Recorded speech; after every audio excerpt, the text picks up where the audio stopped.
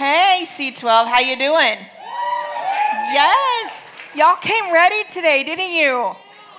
Yes, how many of you were here last week? Yeah. After last week, I was like, I feel like worshiping tonight. I'm wearing sweatpants. Because I was like, I'm coming ready. And I keep telling you, I'm waiting for some standing on the chairs. I am not kidding. So I came ready tonight. So I hope you are. We're going to close in some worship today. So get your stuff. All right, everybody got a seat? Getting there? All right, we started last week sort of a two-part series on prayer. So we're gonna get into some of the nitty-gritty of it today. We're gonna go into part 2, and we're gonna get really, really practical. Sometimes we do that. For those of you who are new, we kind of start series. We'll start up here like a 30,000-foot view, and then every week we sort of get down into the nitty-gritty and the down and dirty of it. And so that's what we're doing today. Probably 2 weeks ago, I was tucking my youngest into bed, Judah, and he is 8 years old, and he's quite a thing. And I was tucking him into bed, and at night we read a Bible story, and he's got this Bible called the Action Bible. Anyone at all familiar with the Action Bible? Okay, a few of you. So if you don't know what it is, let me tell you what it is, because I think you might even be interested in the Action Bible. The Action Bible is the Bible in sort of, I want to say cartoon form, but don't think cartoon because it's more like graphic art. I don't even know what the word is. What is it? Like comic book? Is that what it's called? Whatever. Okay, you know what I'm talking about? Like, I think the pictures look scary. Like the pictures of the devil and the pictures of, the serpent in the garden. And, we read these and I always feel like he's going to have nightmares or something because these are legit graphics. And you actually might like it. And I'm not kidding. Like the Action Bible, my 16-year-old's read it 6 times. You learned a lot of Bible stories in the Action Bible. But the other night we were reading through some things, and he always likes to read the scary ones where somebody's, in battle. But this particular night, as we were getting done and we were going to go pray every night, we pray together, he said, Mom, there's a story in here that tells us how to pray. And I went, well, okay, which particular story on prayer are you talking about? He's like, I'm telling you, it's in here. And so we're flipping through the Bible, and we come upon the story, the cartoon, where Jesus is teaching his disciples how to pray, and he leads them through the Lord's Prayer. And so Judah says, I think we should pray this every night because this is what my Bible says to do. And so I said, okay. So we said the Lord's Prayer together, and then we prayed, our regular prayers. And every night he's been wanting to do that. And it reminded me, as we're flipping through all of the stories, prayer is literally the only thing, the one thing the disciples went to Jesus and said, show us how to do that. They didn't go to him and say, hey, could you help me be a better preacher? Or could you teach us how to do the miracles? If they did, we don't know about it. It's not recorded. They didn't even go to him and say, hey, when we were in the boat and the storm came and you took a nap, how does that happen? Nothing. How did you take the Long John Silver's meal and turn it into a meal for 20,000 people? We don't even read of them asking how or wanting to learn those secrets. If I'm them, I'm saying, hey, that whole come back to life thing, how do you do that? None of it. All we read about is that they go to him and say, teacher, rabbi, teach us how to pray. Because I wonder if they knew that all of those other things only happened because Jesus prayed. Because of his intimate connection with the Father. It was only through that they would see him go away alone, spend time with the Father in prayer, and then come back from that and something extraordinary would happen. And then he would go away and spend time with the Father, and then he would come back and something else would happen that would blow their minds. And I think they started to put 2 and 2 together and go, okay, we don't need to know about all that. What we need to know is what you do when you go away and talk to the Father. And Jesus taught them how to pray. This whole thing of prayer, I think we have the best of intentions with prayer. I really, really do. I don't think our problem isn't that we don't want to pray or that we don't intend to pray. It's that we just don't pray. We have the best of intentions. And when I talk to people and say, how's your prayer life? Well, it should be better. I mean, we want it to be better. We intend for it to be better. And then sometimes we even build somewhat of a plan to make it better. Well, I'm going to get up, 30 minutes earlier, or I'm going to do this, or I'm going to do such and such, and I'm going to pray, and it's going to make my time with the Lord better. Ever made those decisions, those goals? Yes, here's what I'm going to do. I'm going to do it. And then somewhere along the way, the alarm goes off, and you go, I'll do it tomorrow, right? Tomorrow. I mean, Jesus won't care. He's still going to be there, right? He won't care. Sometimes there's 1,000 miles between our intentions and our actions. So many things we intend to do but don't. I have a whole bunch of stuff at my house that I intended to do something with that I don't. Like I have a pair of running shoes. Oh, no. I was like, so my husband, Jeff, he's a runner. He ran cross country back in school. He's a runner. He can go out and run miles and miles and miles. It makes me nauseous that he can do this. But he can do this. And so I was like, I could be a runner. I'm going to be a runner. Now, if I'm going to be a runner, I need the gear. I'm always about the gear. So I go to the running store that sells the running shoes where they look at your feet and they figure out the best shoe for your foot. And they're like, walk across. I'm like, yep, watch my feet because I'm going to be a runner. You tell me what shoes I need. I had all the clothes, all the things. I had the app and the things that would tell me what to do and how to run and the music and the playlist and all the things. And I ran for 3 weeks and decided this is hell. This is terrible. This is the worst idea I've ever had. I'm not doing this. Do you know why? You don't beat anyone. There's no points. And you end up exactly where you started from. You make no progress. You go nowhere. You're sweating. It's boring. And you're supposed to keep running longer distances. Why do I want to keep running longer distances for nothing? For nothing. I don't get a trophy. I get nothing. I don't even get to look at someone and go, you lost it. I didn't get to do that. So I quit. But I have the shoes. And they look brand new.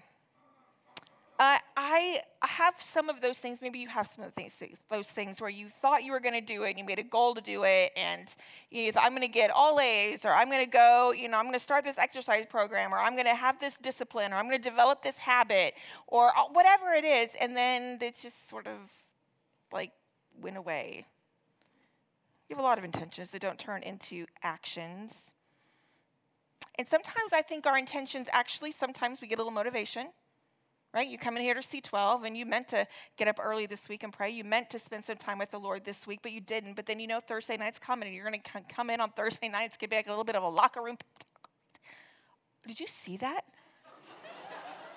My voice literally just went away. Was that you guys? No? Okay. I'm like, are they muting me? Are you muting me? Okay, 30-second delay. Okay. No, you come in for a Thursday night locker room pep talk, right? And it feels good and you're inspired and you're going to go out and you're going to do the thing that you didn't do this last week, but you're going to do it this week because now you're motivated for your intentions. None of you? You're all looking at me like, no, we literally do everything we ever intend to do. Right? Is that what's happening? Okay, bunch of liars. No, doesn't happen. When the one thing you're working on doesn't become a habit. When I got an iPhone, I thought, my husband told me about all the amazing things that my iPhone does.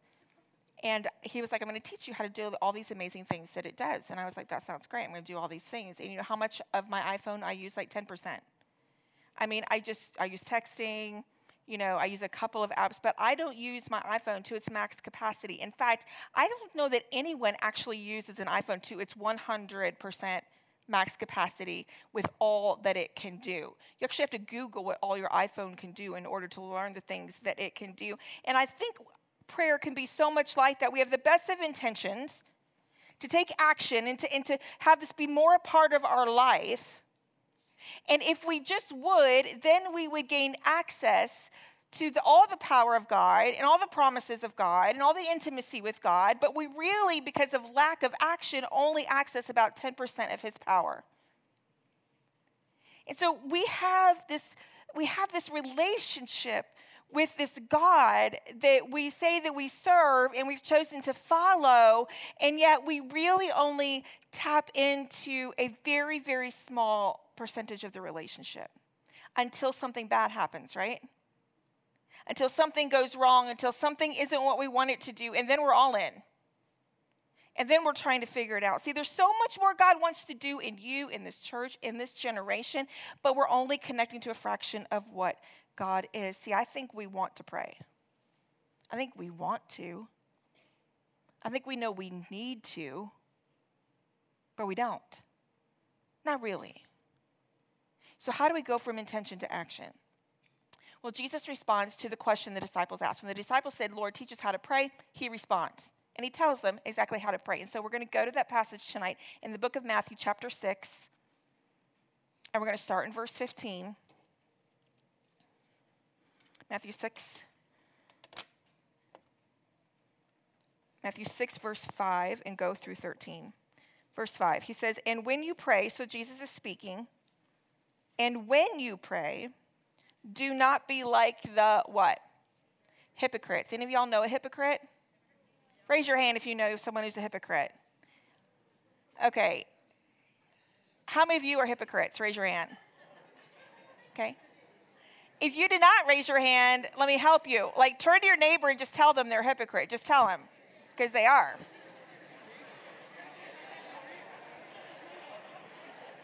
Right? Okay, just your neighbor. I didn't say all the surrounding people. All right. Jesus says, we'll talk more about why we're all that in a minute, but Jesus says, do not be like the hypocrites, for they love to pray standing in the synagogues and on the street corners to be seen by others. Truly, I tell you, they have received their reward in full. But when you pray, go into your room, close the door, and pray to your Father who is unseen. Then your Father, who sees what is done in secret, will reward you. And when you pray, do not keep on babbling like pagans, for they think they will be heard because of their many words. Do not be like them, for your Father knows what you need before you ask him. This, then, is how you should pray. Read this with me, this prayer. Our Father in heaven, hallowed be your name. Your kingdom come. Your will be done on earth as it is in heaven. Give us today our daily bread, and forgive us our debts, as we also have forgiven our debtors. And lead us not into temptation, but deliver us from the evil one. Have you ever heard that prayer? You ever heard that prayer, said that prayer? How many of you think it should say, for thine is the kingdom and the power and the glory forever? You thinking it's missing a line? It's not. That's actually never in the Bible. Did you know that? What? I know some of you are like, what? It's actually not. It got added later on. Okay. So let's start at the beginning. Jesus starts with what not to do. When the disciples said, how do we pray? Teach us how to pray. He actually starts out with, well, first, let's establish some things. He says, don't be like the hypocrites. Hypocrites are someone that pretends to be someone they are not. Hypocrites are people that say they're going to do one thing and that they are one thing, and then their actions show differently. The reason I say we all should turn to each other and say we're hypocrites is because I think that as believers, unless we're literally doing 100% of what the Bible says, we have moments where we claim to be one thing and yet we do another, right? He says, but don't be like the hypocrites. And in that day, hypocrite in that word, when Jesus used that word, was a word that was also often used to refer to actors who wore a mask, who would become a character in a play to put on a show. So Jesus is saying, don't put on the mask, don't become a character, don't be like the Pharisees who walk around on the street corners and go everywhere and they say, and they pray loud and they pray long so that everybody looks at them and goes, what a great prayer. They must know God. Jesus says, don't do that. So I'm going to give you sort of a bottom line truth today, and then I'm going to give you 4 steps to get there. So here's your bottom line truth for tonight. Real prayer requires the real you. Real prayer requires the real you.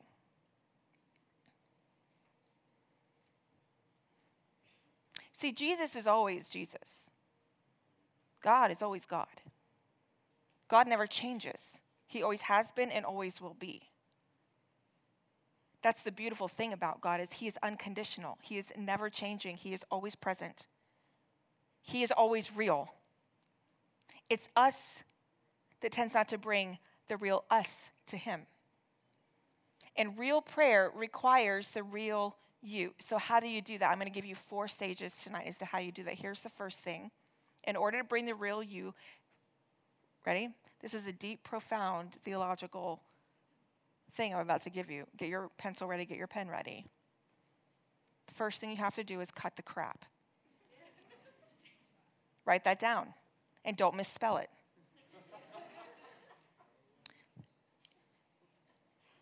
You got to cut the crap when you pray. If you want to say it more poetically, see, I put in parentheses for those of you that are like, I can't say that word. Okay, well then pray authentically. Does that feel better? Pray authentically. Cut the crap. What do I mean? All right, men and women, just lean in for a minute. Listen. God cannot and will not bless who you pretend to be. He cannot and will not bless who you pretend to be. He cannot bless who you pretend to be because he knows the real you. He's wondering when you're going to bring the real you to him. He sees everything. In that passage, it says, the Father who sees what is done in secret, he sees everything. He knows the real you. And I hope that we can receive that not in a fearful way, but in a relieving kind of way. Y'all, he knows the real you. He's the God that you don't have to pretend with, that you don't have to put on a show for, that thinks you're extraordinary, that every day when you wake up, he smiles. When you bring you, he brings him. And it's a perfect father with his child coming together. But he cannot and will not bless who you pretend to be. It's like any relationship. A relationship is only as healthy as it is honest. No relationship is healthy if it is dishonest. So in a relationship with God, it works, and you go, well, he already knows. Why do I need to be all that honest if he already knows? Because it's a relationship. You can know someone's lying to you. Does it make it better? No. What's helpful is when they admit it, right? When they confess it, when they ask forgiveness for it, when they want to repair the relationship. It's not that God doesn't know. He's longing to have you come to him and trust him enough with the real you. So many of you have had poor earthly fathers, or you've had betraying sets of circumstances that have taken you down roads where it makes you hard to trust people, because people, we offer such conditional love, don't we? As humans, we offer love that says, if you do or don't do this, then I am done with you. It is so hard for us to fathom that if we actually brought all of ourselves, the good, the bad, and the ugly, that God would still be there and think we were as wonderful. But he does. But he does. And if we believed that, I mean, we can know that, but we don't know that. And if we knew that, we would bring the real self. You got to take the mask off. I've heard people listen to people pray, or we'll be in a group praying. And sometimes I even ask people to pray out loud in a group, and often people are a little reticent to pray out loud, right? How many of you would be nervous if I came to you right now and said, I'd like you to pray out loud right now? How many of you would be like, what? Nope. Where's Kevin? Right? Right? Right? That's exactly what would happen. Like, you know what, Heather? I feel like the Holy Spirit is just saying Kevin should pray, right? It's so interesting to me that we do that. well, I can't pray like them, or I don't know what to say, or my prayers aren't quite as eloquent or as powerful, or they don't sound as articulate or well thought out or well put together. I just want to explain to you what you think you're seeing and then what you're actually seeing. Sometimes we think we're seeing someone that's just a good prayer. But what you're actually seeing is someone that has a relationship with God, and it works like any other relationship. You know, when you first are interested in someone and you want to date them, right? So you maybe have a first conversation, or you ask them out, or you are asked out. It's a little awkward. I mean, maybe you know what they're going to say, but maybe you don't. And so you kind of go, it's a little awkward. You don't know each other very well. And so often you'll walk away and go, well, that was stupid. Why'd I say that, right? Or you go, I wish I had done it differently, or I wish that I had said it differently, right? But then, let's say you go out on that first date and you're having the date and you're learning about each other and you're engaging in conversation, and it's still a little bit awkward, right? But you're past the asking part, so you're there. But you're learning about each other. Conversation is flowing. It's good. And you're like, all right.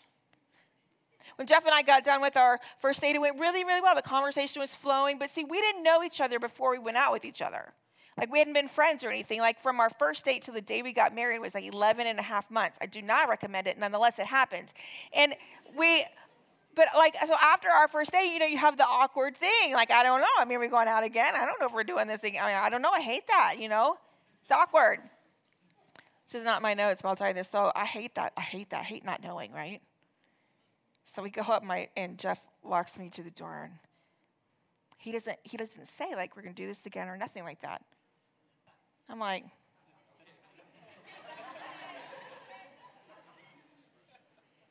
all right.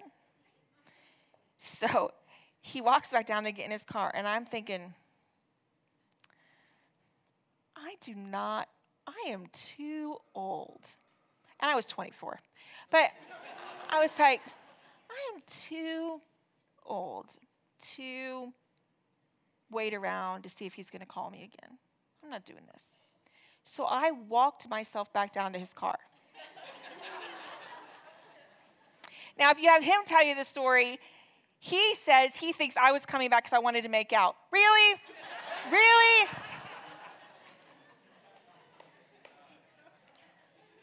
I was like, you have got to be kidding me. When he tells the story, he's like, yeah. I was like, oh, yeah, here she comes with some more of the Jeff Simple, right? Like, here she comes. I'm like, no. Men, right? Okay. So I go back down to the car, I open the car door, and I sit down, and I can still see his face to this day. All big smiles, right? And I go, look, like, are we going to do this again or not? Because if we're not, that's fine. I just want to know. And if we are, great. You should have said something. And he was like, oh my gosh, yes, we're going to do this again. And like today, he tells a story. And some people go, oh my gosh, didn't that like turn you off? He goes, that was the best thing ever. He's like, this chick comes back to my car and already tells me she wants to do this again. Yes, I'm all in. But it's sort of that unknowing stage that just makes you feel a little insecure and awkward, isn't it? Then the relationship progresses. You start dating, you're like, okay, we get to know each other. Things feel more normal. Doesn't feel weird every time you see him. I mean, those kinds of things. And then, as it continues to deepen, and now, Jeff and I are married, it's not awkward. It's just not. We've been together 20 years, and it's normal. It's like breathing. It's the same way with God. When you start out in conversation, it's like, okay, so God, and you just, it's awkward. What do I say? I don't know. I heard somebody else say this, so I'm going to say this. And I heard him say, you're good. I mean, you just say things, right?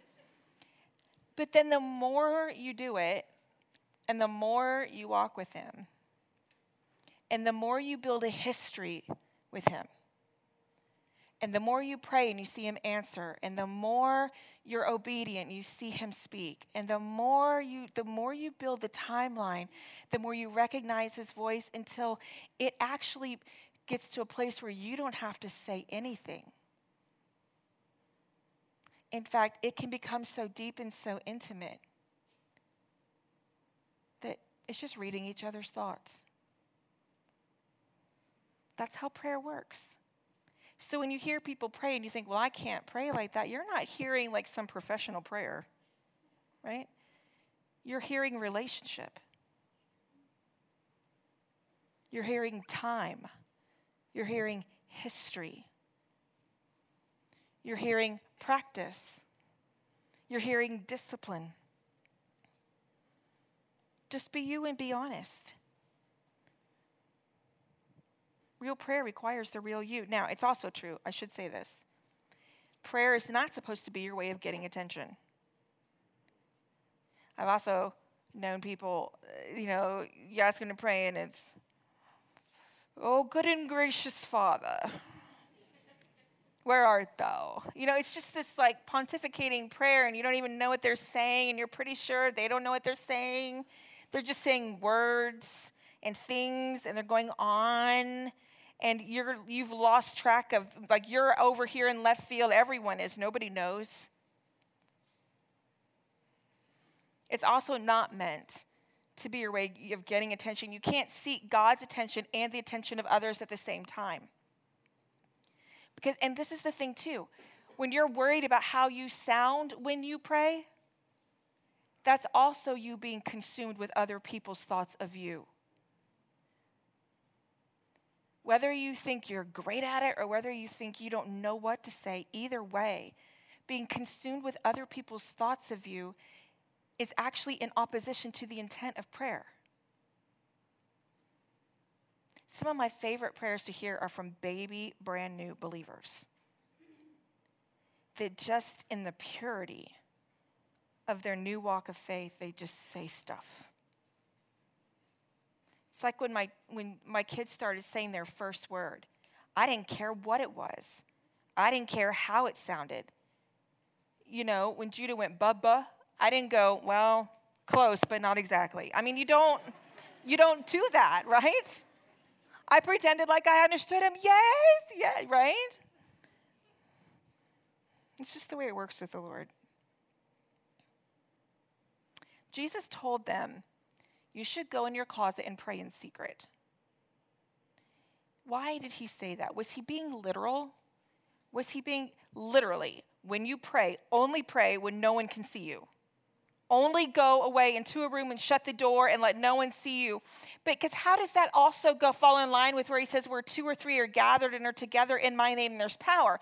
So if you're supposed to pray together in groups, but then you're supposed to be alone to pray, how does that seem to be congruent with each other? Because I think Jesus was speaking to the heart and not the behavior.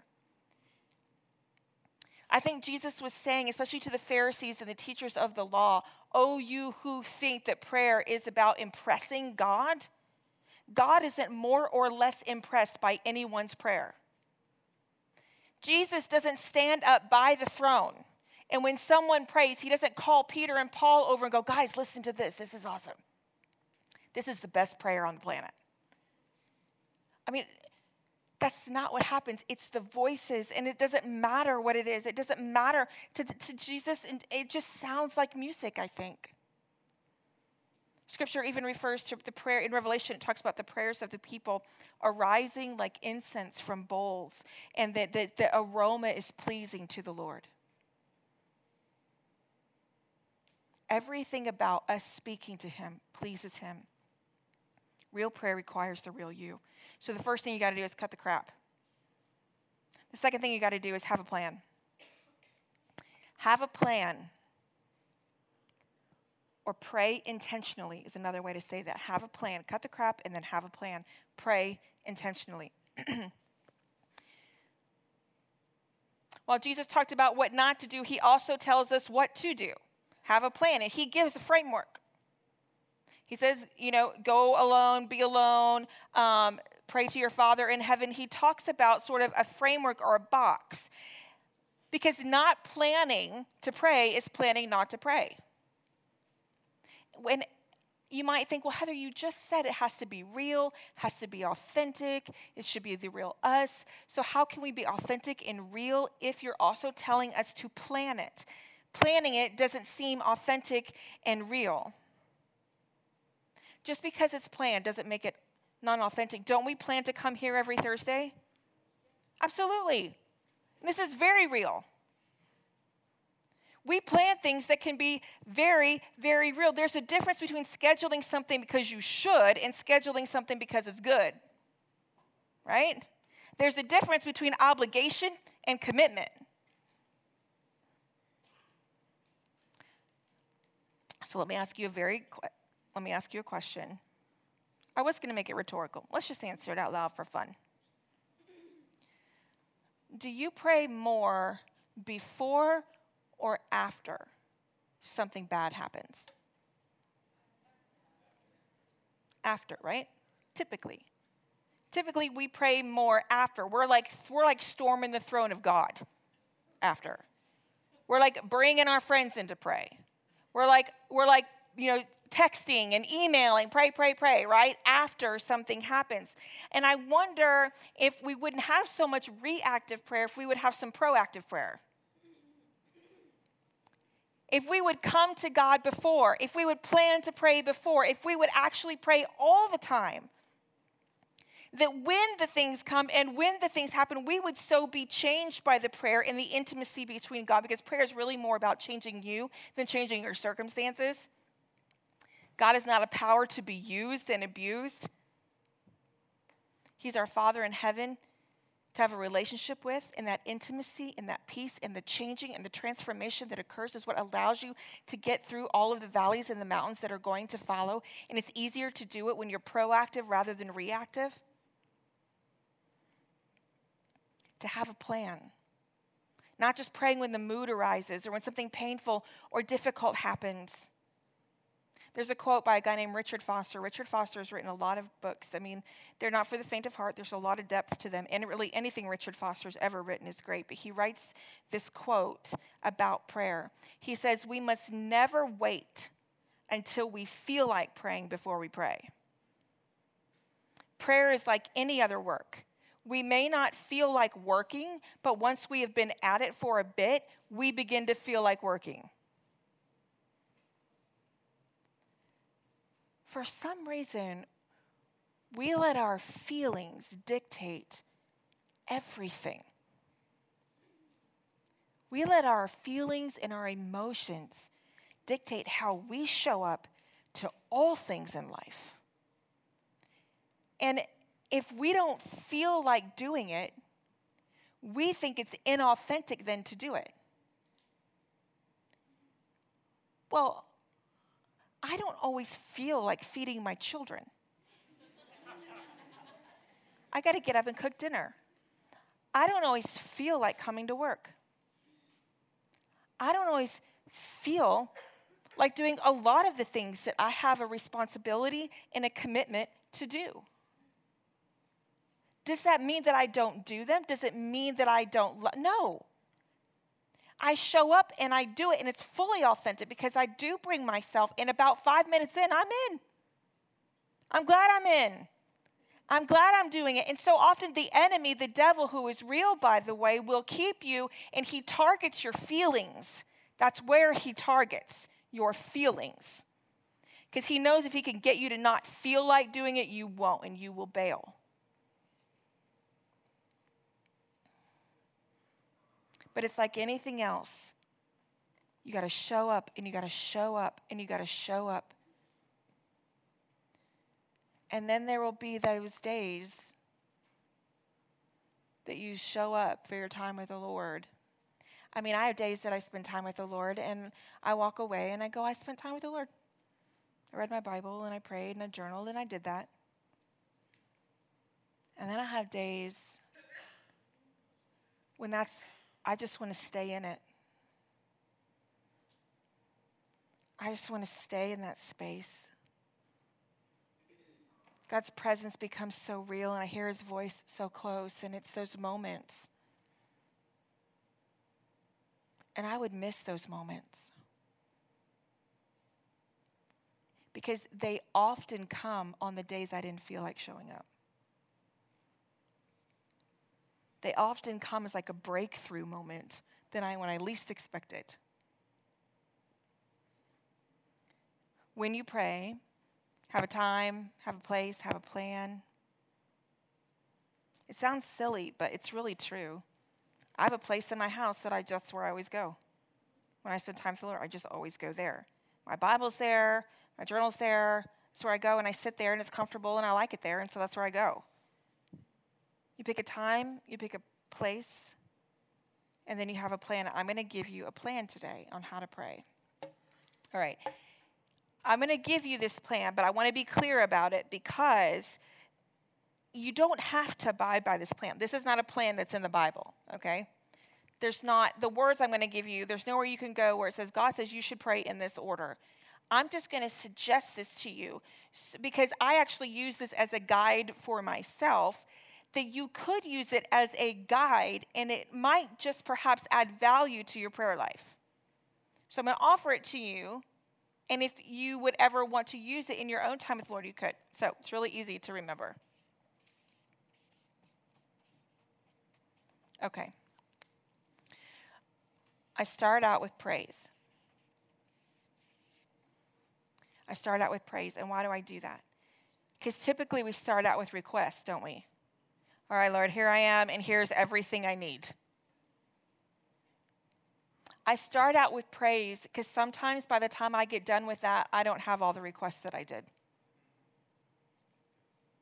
When I start out with this and I remember who he is, God, you are good, and you are the comforter, and you are holy, and you are the forgiver, and you are my savior. When I start doing that, and I start taking my eyes off of everything that's around me horizontally, and I just go vertical, and I just look at the Father, and I just tell him how awesome he is, even when I don't necessarily believe it all the time, sometimes I tell him who I need him to be.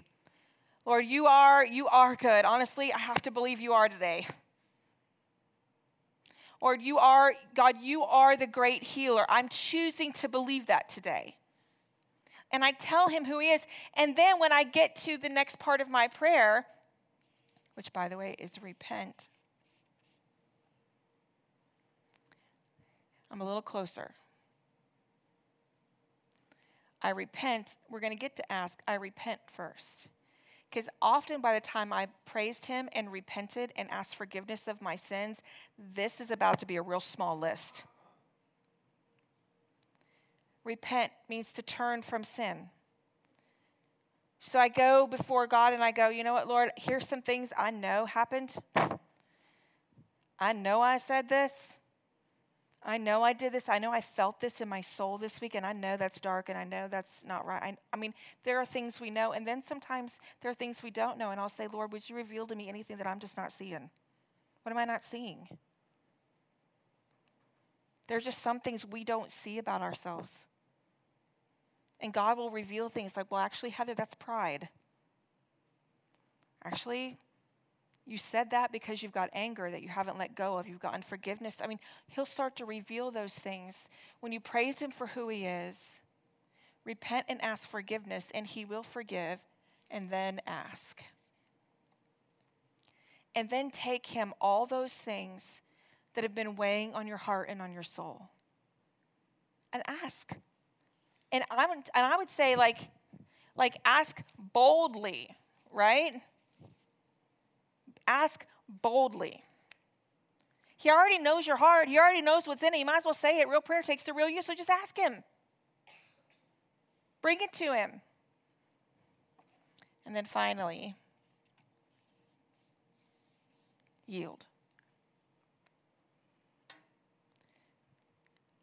At the end of it all, I yield to whatever God wants. At the end of it all, I got to surrender to his will. At the end of it all, I got to go, Lord, and whatever this is that's not in alignment with you, I just yield that to you.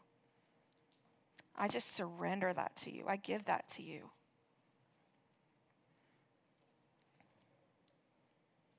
So you cut the crap, you have a plan, and then 3, you got to know your place. Know your place. Pray positionally. Know your place. All right. More than once in that passage, Jesus refers to the Father. The Father sees what is done in secret. Pray to your Father, our Father who art in heaven. He understands who he is and who the Father is. He understood that he was the Son of God. So when you pray to the Father as a confident son or daughter would, that's in a healthy relationship with a parent, you're praying positionally and you know your place. You know you're his child and he's your perfect father, and you understand that that's the relationship and that's the position. That he is God and you are not. Right? And to apply the qualities of being a child to your prayers. Our pastor, Kevin Myers, often says he goes and prays like a boy so he can fight like a man. To bring childlike qualities to your prayer life. I was trying to think about how to explain this, and I can't help it because I have 3 children. I go to the things that, what do my children do when they come to me and Jeff? How do they approach us? Well, I thought of a couple of things, so write these down. They assume we're interested, right? They never wonder, ever, if Jeff and I want to hear what they have to say. Never in their whole life have they wondered. I mean, when they're, 4 years old, 5 years old, and they're telling me they had carrots for a snack and, that they like the color blue, but they don't think they're going to wear blue, so they might wear light blue. And Mom, where's my blue socks? And Mom, I can't find my shoes. And, then I want some apples, Mom, and actually some cookies. They assume I am fully interested in all of this. It never occurs to them that I'm like, I mean, it never occurs to them that my mind is elsewhere. When you approach the Father in heaven, assume he's interested, because when my kids come to me, I am. And when they're little and they're just talking and they're just, I don't even know half the words they're saying, and I loved every minute of it. It's just the sound of their voices. And now that they're teenagers, I really love it when they talk to me. Right? I don't care. I don't care what they say. I don't care if it's bad, good. I don't care. I just want to hear them talk. I am fully interested. I am interested in every detail, in every moment, and they never wonder that. See, when you're a child in a healthy relationship with a parent, you can assume that the parent is always interested. And I know not all of you have. Some of you are like, I never had that story. I don't have that story. I get that. But what you do have is a perfect heavenly Father who wants to hear every word you have to say. He wants to hear every word you have to say. There's nothing you could say that he's not interested in. In fact, he reads your heart and your mind, and he's like, why won't you just tell me? I just want to hear you talk to me. So my kids assume my interest. Here's what they also assume. They assume my understanding. They assume that when they say things to me, I will understand everything they say.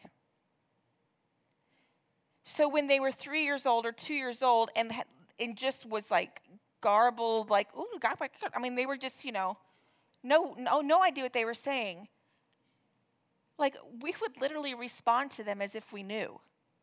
We'd say, yes, I know. That's right. Have you ever talked to a baby and they start making sounds and you're like, I know. You're like, yes, I know. He's talking to me, right? Like little kids, they talk and you have no idea what they're saying. They're laughing and you assume they're laughing at me. I mean, this is what we do. We assume. My kids assume I understand everything. You can go to the perfect heavenly Father and just know he understands everything. Whether or not you say it perfectly or imperfectly, or you don't get it all out, or you don't even know what you mean. Sometimes I go, I don't know what else to say. But you just read my heart because I don't have words for it, and I just know he understands. Here's another thing. My kids also assume my provision. My kids trust that I will take care of them no matter what. They have no idea what it's taken to do such things. They think food just happens. and the roof over their head just happens. The clothes just happen. We had, a couple weeks ago, all of a sudden, all these packages were starting to be delivered to our house of Star Wars paraphernalia.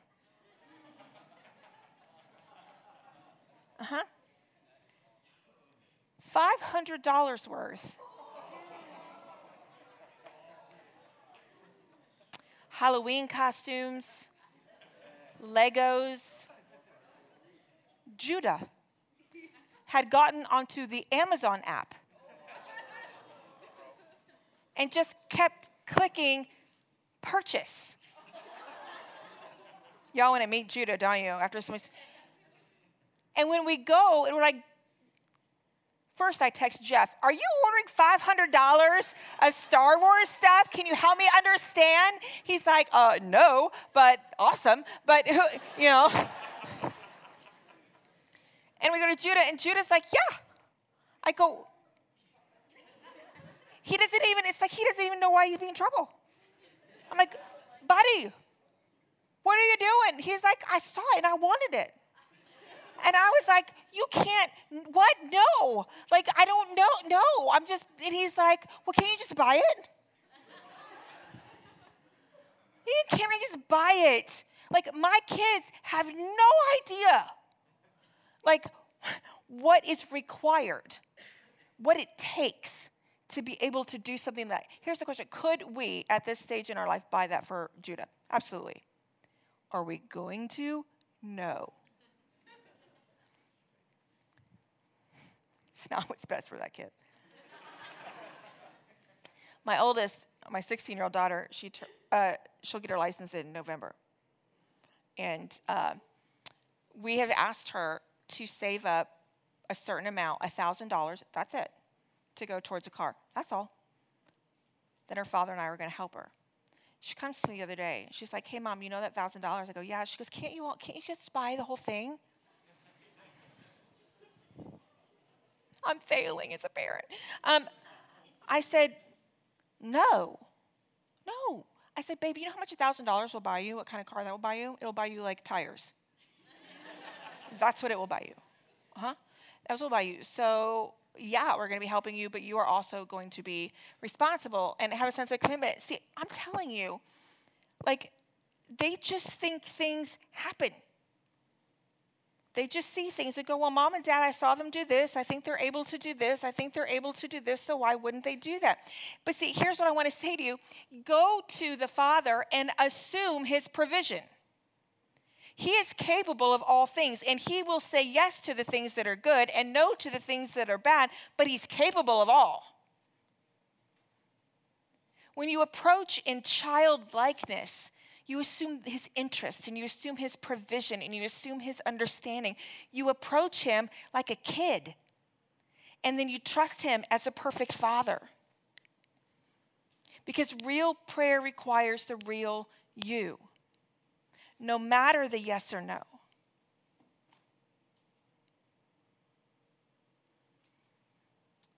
And all the bad, all the no's of God.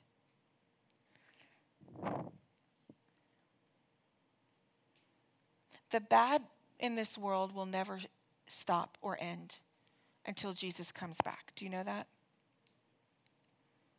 Bad things are just going to happen. Hard things are just going to happen. Because there's sin in this world, and when Jesus returns, he's going to make it all better, but until then, it will remain. Now, my mom's here tonight. My mom, she's in the back. Say hi, Mom.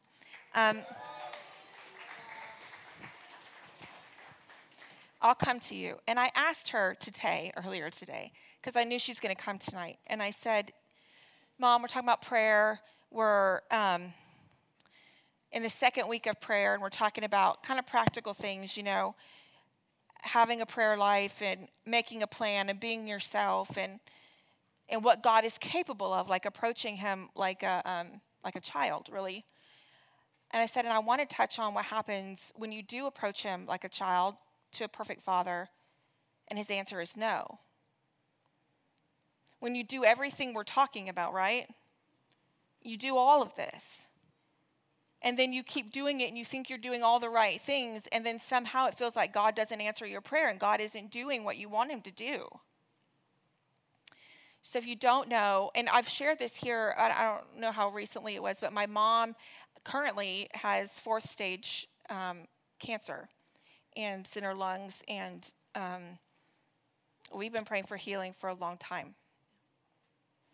And I shared a story last week of a woman in our church who God healed, right? I don't know why God healed her, and as of yet, hasn't chosen to heal my mom, but I asked her if she would answer a couple questions. Okay? Isn't she wonderful? Okay, yeah.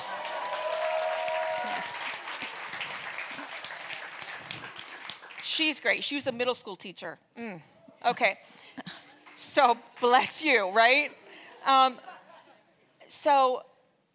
I wanted you to talk as someone that at this point, you have cancer, you're in treatment, and God is not chosen to heal, even though I don't know how many people have been praying, hundreds. And yeah, we've been in the ministry most of our lives and got a lot of people praying, and I keep thinking sometimes God's going to get tired of hearing my name because people have been praying for me for so long. I have stage 4 leiomyosarcoma, which is a very unusual cancer. Not very many people have it.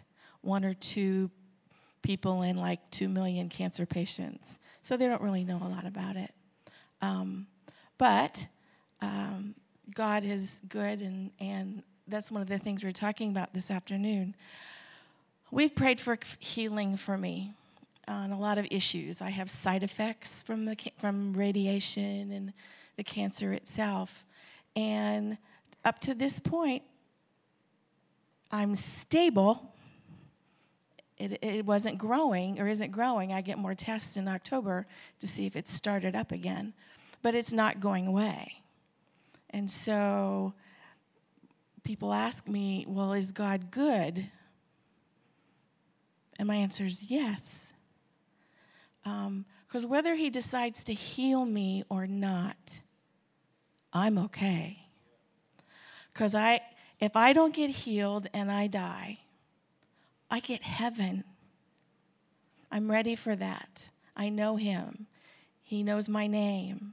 And so he can choose to heal me here, and I'll live a little bit longer, but then I'll end up dying if he doesn't come back again. See, a lot of people want all the healing, but if we all got healed for everything, then nobody would ever die, right? Even Lazarus in the Bible, who was healed, Jesus healed him. He eventually died. And so unless Jesus comes back again, I'm going to die, but so are you. That's a big hallelujah, isn't it? But, it is as it is. It is what it is. So how do you, so today we were talking, and she was like, Heather, she's like, what if I have this, and it's because my 4 doctors need Jesus, and they would get saved? And I said, I don't care. I mean, I want to say that I care, right? Oh, yeah, it's worth losing my mother so these 4 people can be saved. Can't God save them another way? Does it have to be through this journey? I don't know what to say about that. I want to be more spiritual than that, but that was my honest answer. And so, what do you say to the people around you? I asked her, I was like, what do you say to me? What do you want me to know? I say that this life, this one right here on earth, won't last forever. None of us know how long we're going to live. None of us know that. But what we can know is that you and I can see each other again. If I died tomorrow or 10 years from now or 20, one day we will see each other again in heaven. And that is comforting to me. That's comforting to me. And My dad died a few years ago, and he died a terrible death, a painful death. And I struggled so with the manner in which he died. And it seems to me like sometimes at the end of life, have you ever seen older people that they're suffering so with whatever disease it is? I think it's because the devil fights to get us to give up on God so hard, even to the very end. And so my advice is never give up. Know that God is good all the time, and his goodness, my cancer does not change his goodness. He is aware of me. He sees me. He's given me miracles throughout this journey. The doctor that I have, I accidentally found. We live in Indiana, and I called up a hospital in Indianapolis. And I said, this is the cancer I've got. Do you have a doctor? They said, well, we'll meet and we'll decide which doctor you should see. The doctor they gave me is the only sarcoma specialist in a 4 or 5 state area. I didn't know that, but God led me to him. And God brings a peace that passes all understanding. And you won't have it yet. You won't get that peace and that comfort until we really need it. But he brings it when you really need it. Why would he give it to us ahead of time? So if I die soon, then God would give my family, my daughter, my husband, my son, my grandchildren, peace and comfort. And then they can sit around talking about all the stupid things that I did and laugh and all those kinds of things and find comfort in each other. And so death is a result of sin in the garden. We just have to face that, and we get sick. And that's it. So I know, like there are people in this room who have people they love that are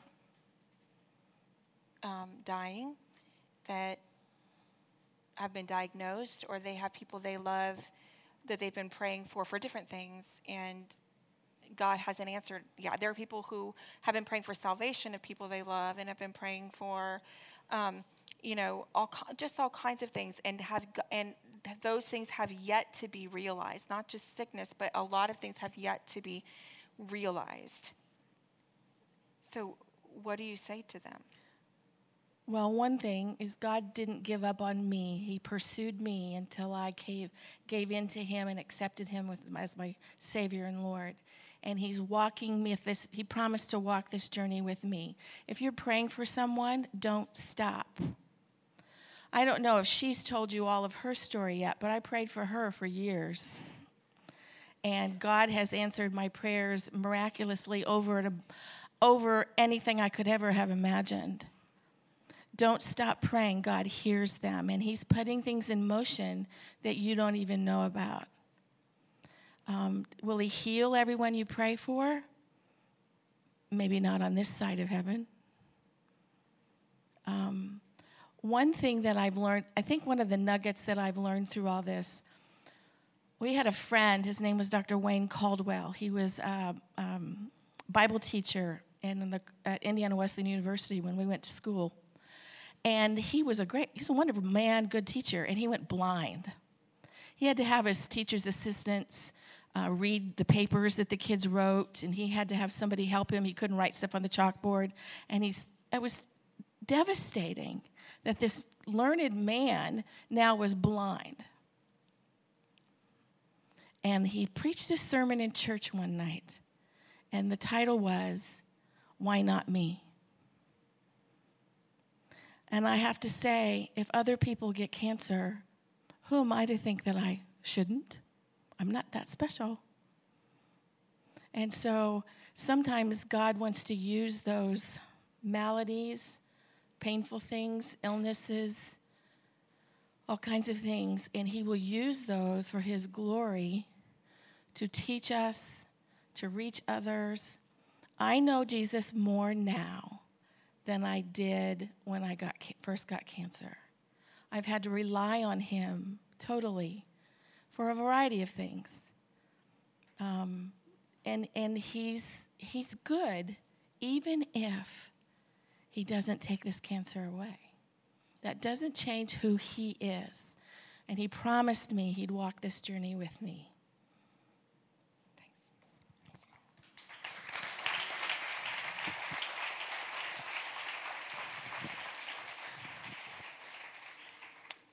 I don't know what God will do with my mom. I can tell you what, though. I'm going to keep praying. I can tell you that. I can tell you that I'm going to keep going before the throne, begging God. Absolutely. Absolutely, I'm going to keep asking. Absolutely, I'm going to keep praying. Absolutely. And I'm going to trust that on the other side of it, no matter what it is, and believe that he is good. Fourth thing and last thing, never stop. Never stop praying. Never stop. I'm going to have the band come on up. Never stop praying. Ephesians 6:18 says, pray at all times. 1 Thessalonians 5:16 says, pray without ceasing. Pray all the time. Well, how do you pray all the time? When you make a plan to pray and you're deliberate about praying and you begin to build a habit, you'll find yourself just praying all the time. I will pray in my mind simultaneously while I'm talking and saying other words out of my mouth. I enter a room and I'm internally praying. I have conversations with people, and while I'm talking to them, I'm praying. Most of the time, every time actually, I'm talking with one of you, I am in my mind asking the Holy Spirit to help me know what to say and not to say. All the time.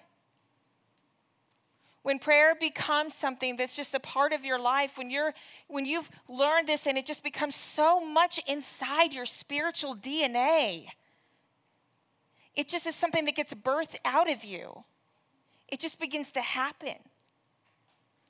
And when you work your way through this, when I get to the asking boldly, I can more easily get to the yielding because I praised him, and I've repented, and my heart is more aligned with his. Sometimes I feel like, prayer is not this, when you talk about a topic for a sermon or a topic for a conversation, prayer isn't like the sexy topic that people want to talk about.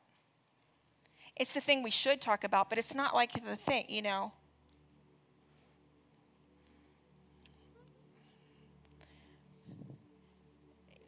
Nothing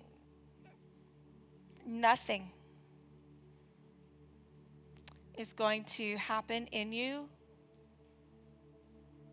or through you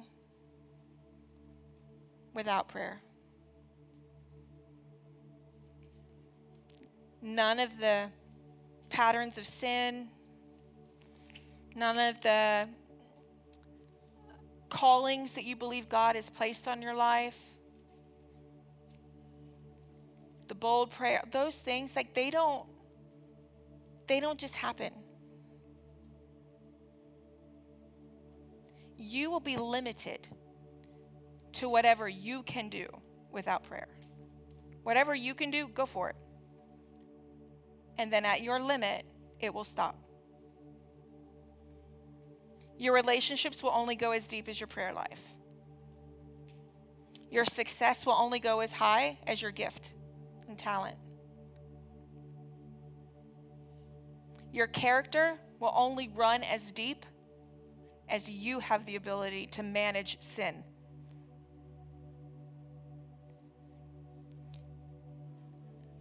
I wish that I'd believed that earlier in life. I wish that I'd practiced even though I felt stupid. I wish that I had prayed more boldly. I wish that I had learned this earlier, but I've learned it now. I know I wouldn't be alive physically, literally, if my mother had not prayed for me. I know that I would be divorced if I hadn't prayed. I know that I would not be in ministry if people hadn't prayed for me. I know that I would still be addicted if people hadn't prayed for me. I know that I would still be angry if I hadn't prayed. I just know that. You have to know that, and I can't make you know that. It's only something you can experience. I'd like to lead us through a few minutes of walking through these on your own. I'll direct you as we go. And then we're going to end in some worship. But as I walk you through these, what I would like for you to try and keep in the forefront of your mind is that real prayer requires the real you. So this isn't a time for you to talk to God the way you think he wants you to, or to say what you think you should. In fact, for some of you, this might be the first time you ever actually got real with God in your life. This might be the first time you ever actually got honest with him. This might be the first time you've ever actually praised him on your own. That's not a worship song. This might actually be the first time you've said some of the things that you're about to say. But in everything you're about to say, don't forget, he wants to hear it. He will understand it. And he can provide for it. It's who he is. So I want you to take a posture of prayer, whatever that needs to be for you. You can kneel at your seat. You can just sit. You can make a space up here. You can go somewhere else in the room. It does not matter at all. But create a space where you can, as much as you can, avoid distraction.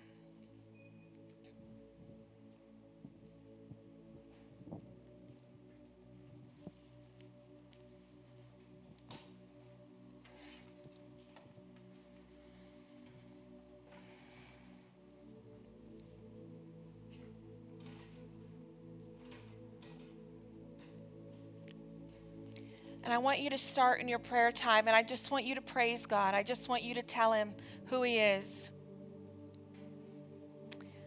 If you're not sure what to say, you just tell him who you need him to be. Maybe, God, you are able to fix everything. Maybe it's, God, you are my provider. Maybe it is, God, you are the healer. Maybe it's, God, you are good, even though I just don't see it. You are good, I choose it.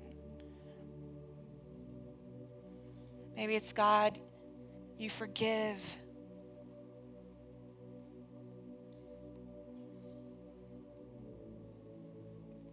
Maybe you just want to go back to the moment of your salvation and thank him that he saved you.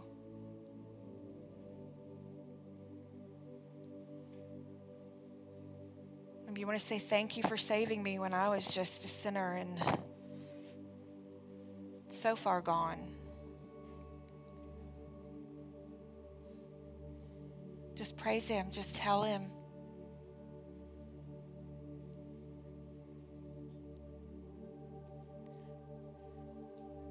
Try and imagine what he looks like if you want. I do. Try and imagine what a picture of him would look like. And just look at him. Just close your eyes and look at him and let him look at you.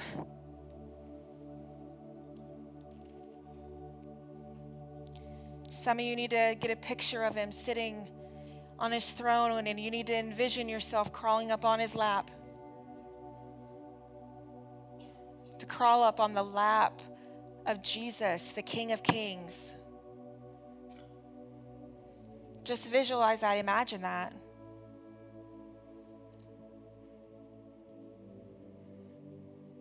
Just thank him that you get to do that.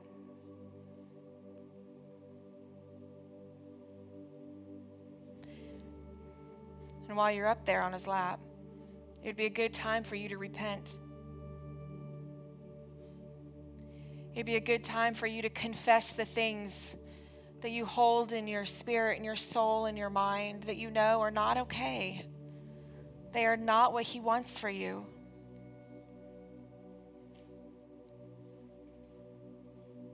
Maybe it's the known sins, and then it's the not so known sins. It's the secret things.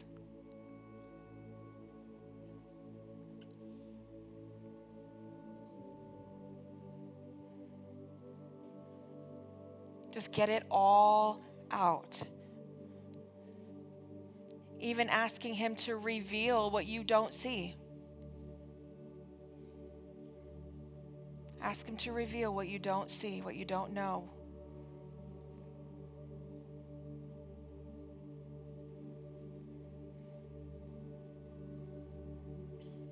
If you've never given your life to Jesus, if you don't even know if you're a Christian, if you've never asked him to forgive your sins, if you've never acknowledged that he died for you, you could do that right now and just tell him.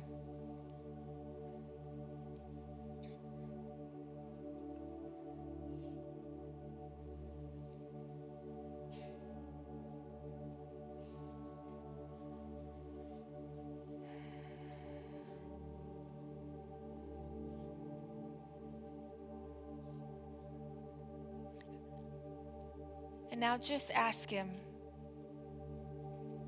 Ask him for the things that are weighing on your heart.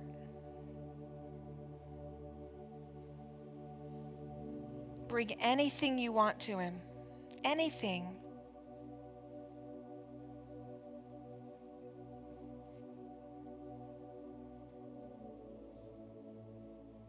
Nothing too small, nothing too big, nothing too hard for him.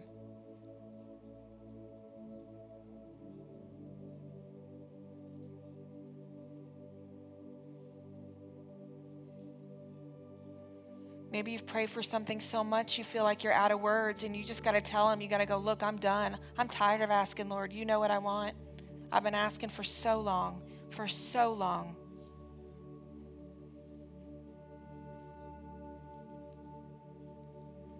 For so long.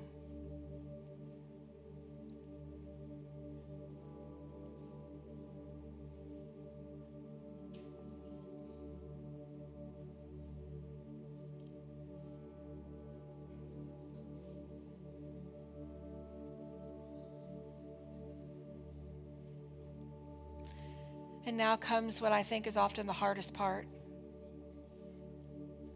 where you yield to him. You surrender to his will.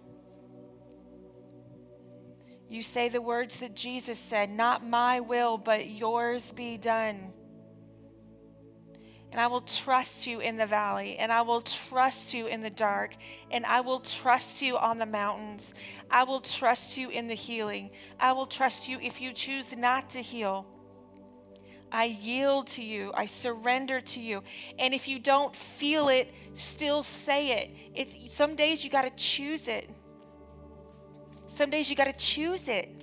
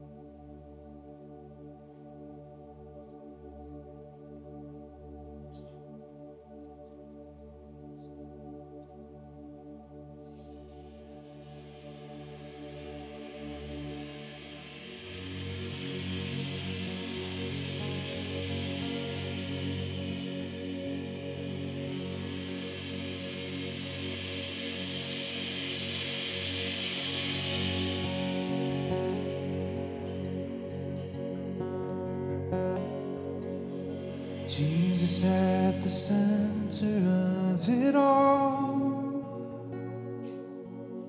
Jesus at the center of it all. From beginning to the end, it will always be, and it's always been you, Jesus.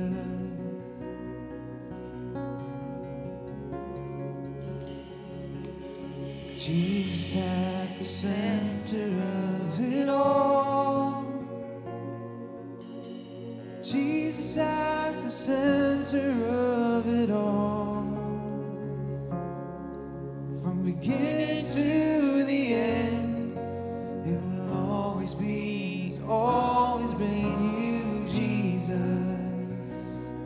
Oh, Jesus, there's nothing else that matters. Tell them tonight. Nothing in this world will do.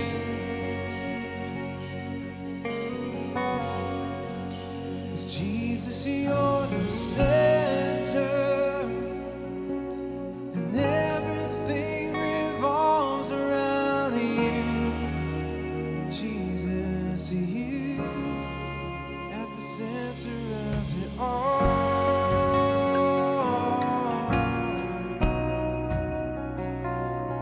The center of it all.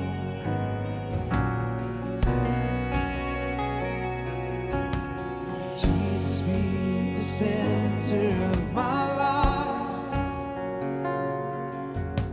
Jesus, be the center of my life.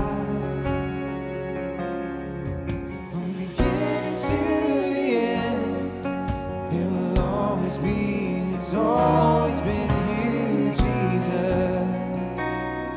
Oh, Jesus, 'cause nothing else matters.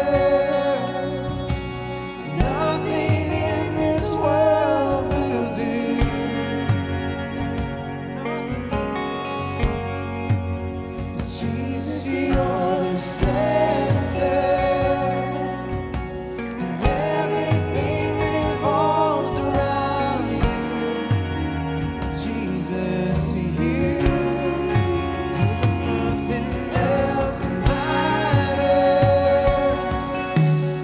Nothing in this world will do.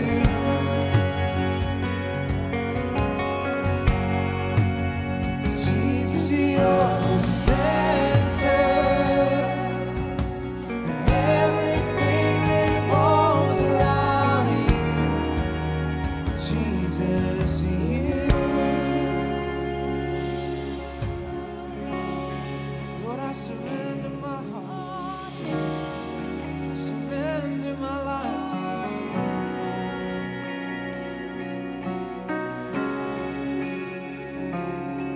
You can have it all. You can have it all. You deserve it all.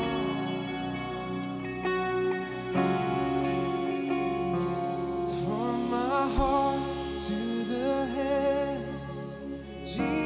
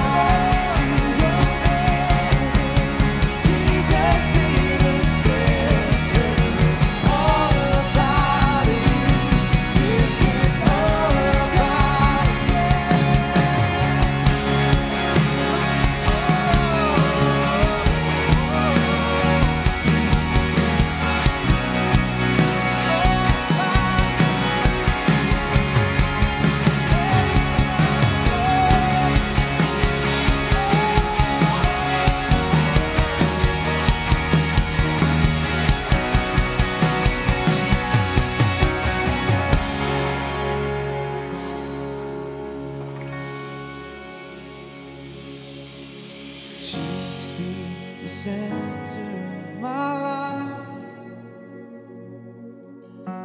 Jesus be the center of my life. From beginning to the end, it will always be, it's always been you, Jesus. You, Jesus.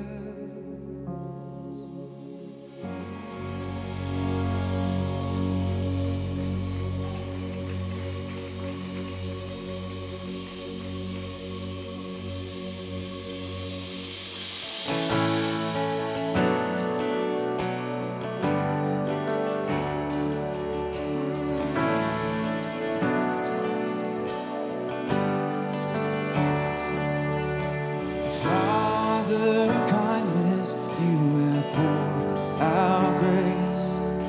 You brought me out of darkness, you have filled me with peace. Giver of mercy, you're my help in time of need. Yes, Lord, I can't help but sing. Let's sing in this faithfulness tonight.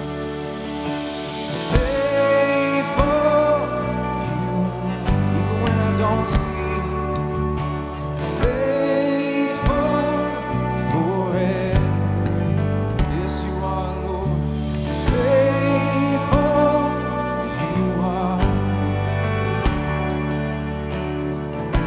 and all your promises are yes and amen. And all your promises are yes and amen. Thank you.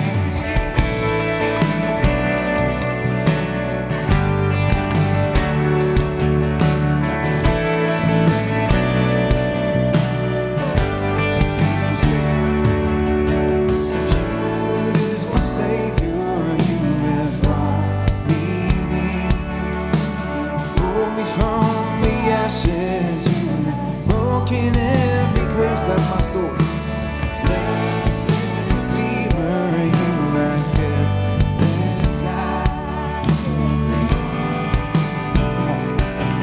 Lord, I can't help but sing. As faithful as you are,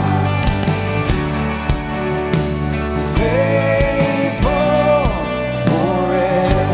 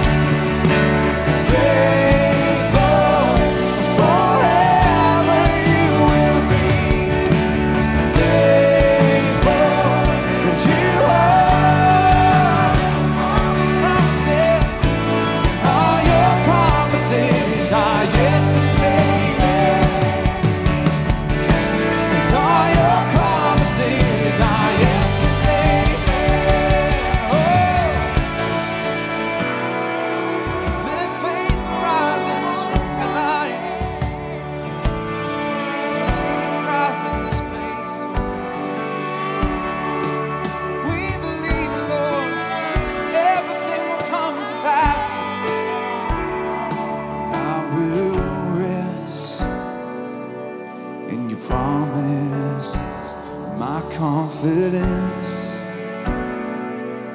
is your faithfulness, and I will rest in your promises.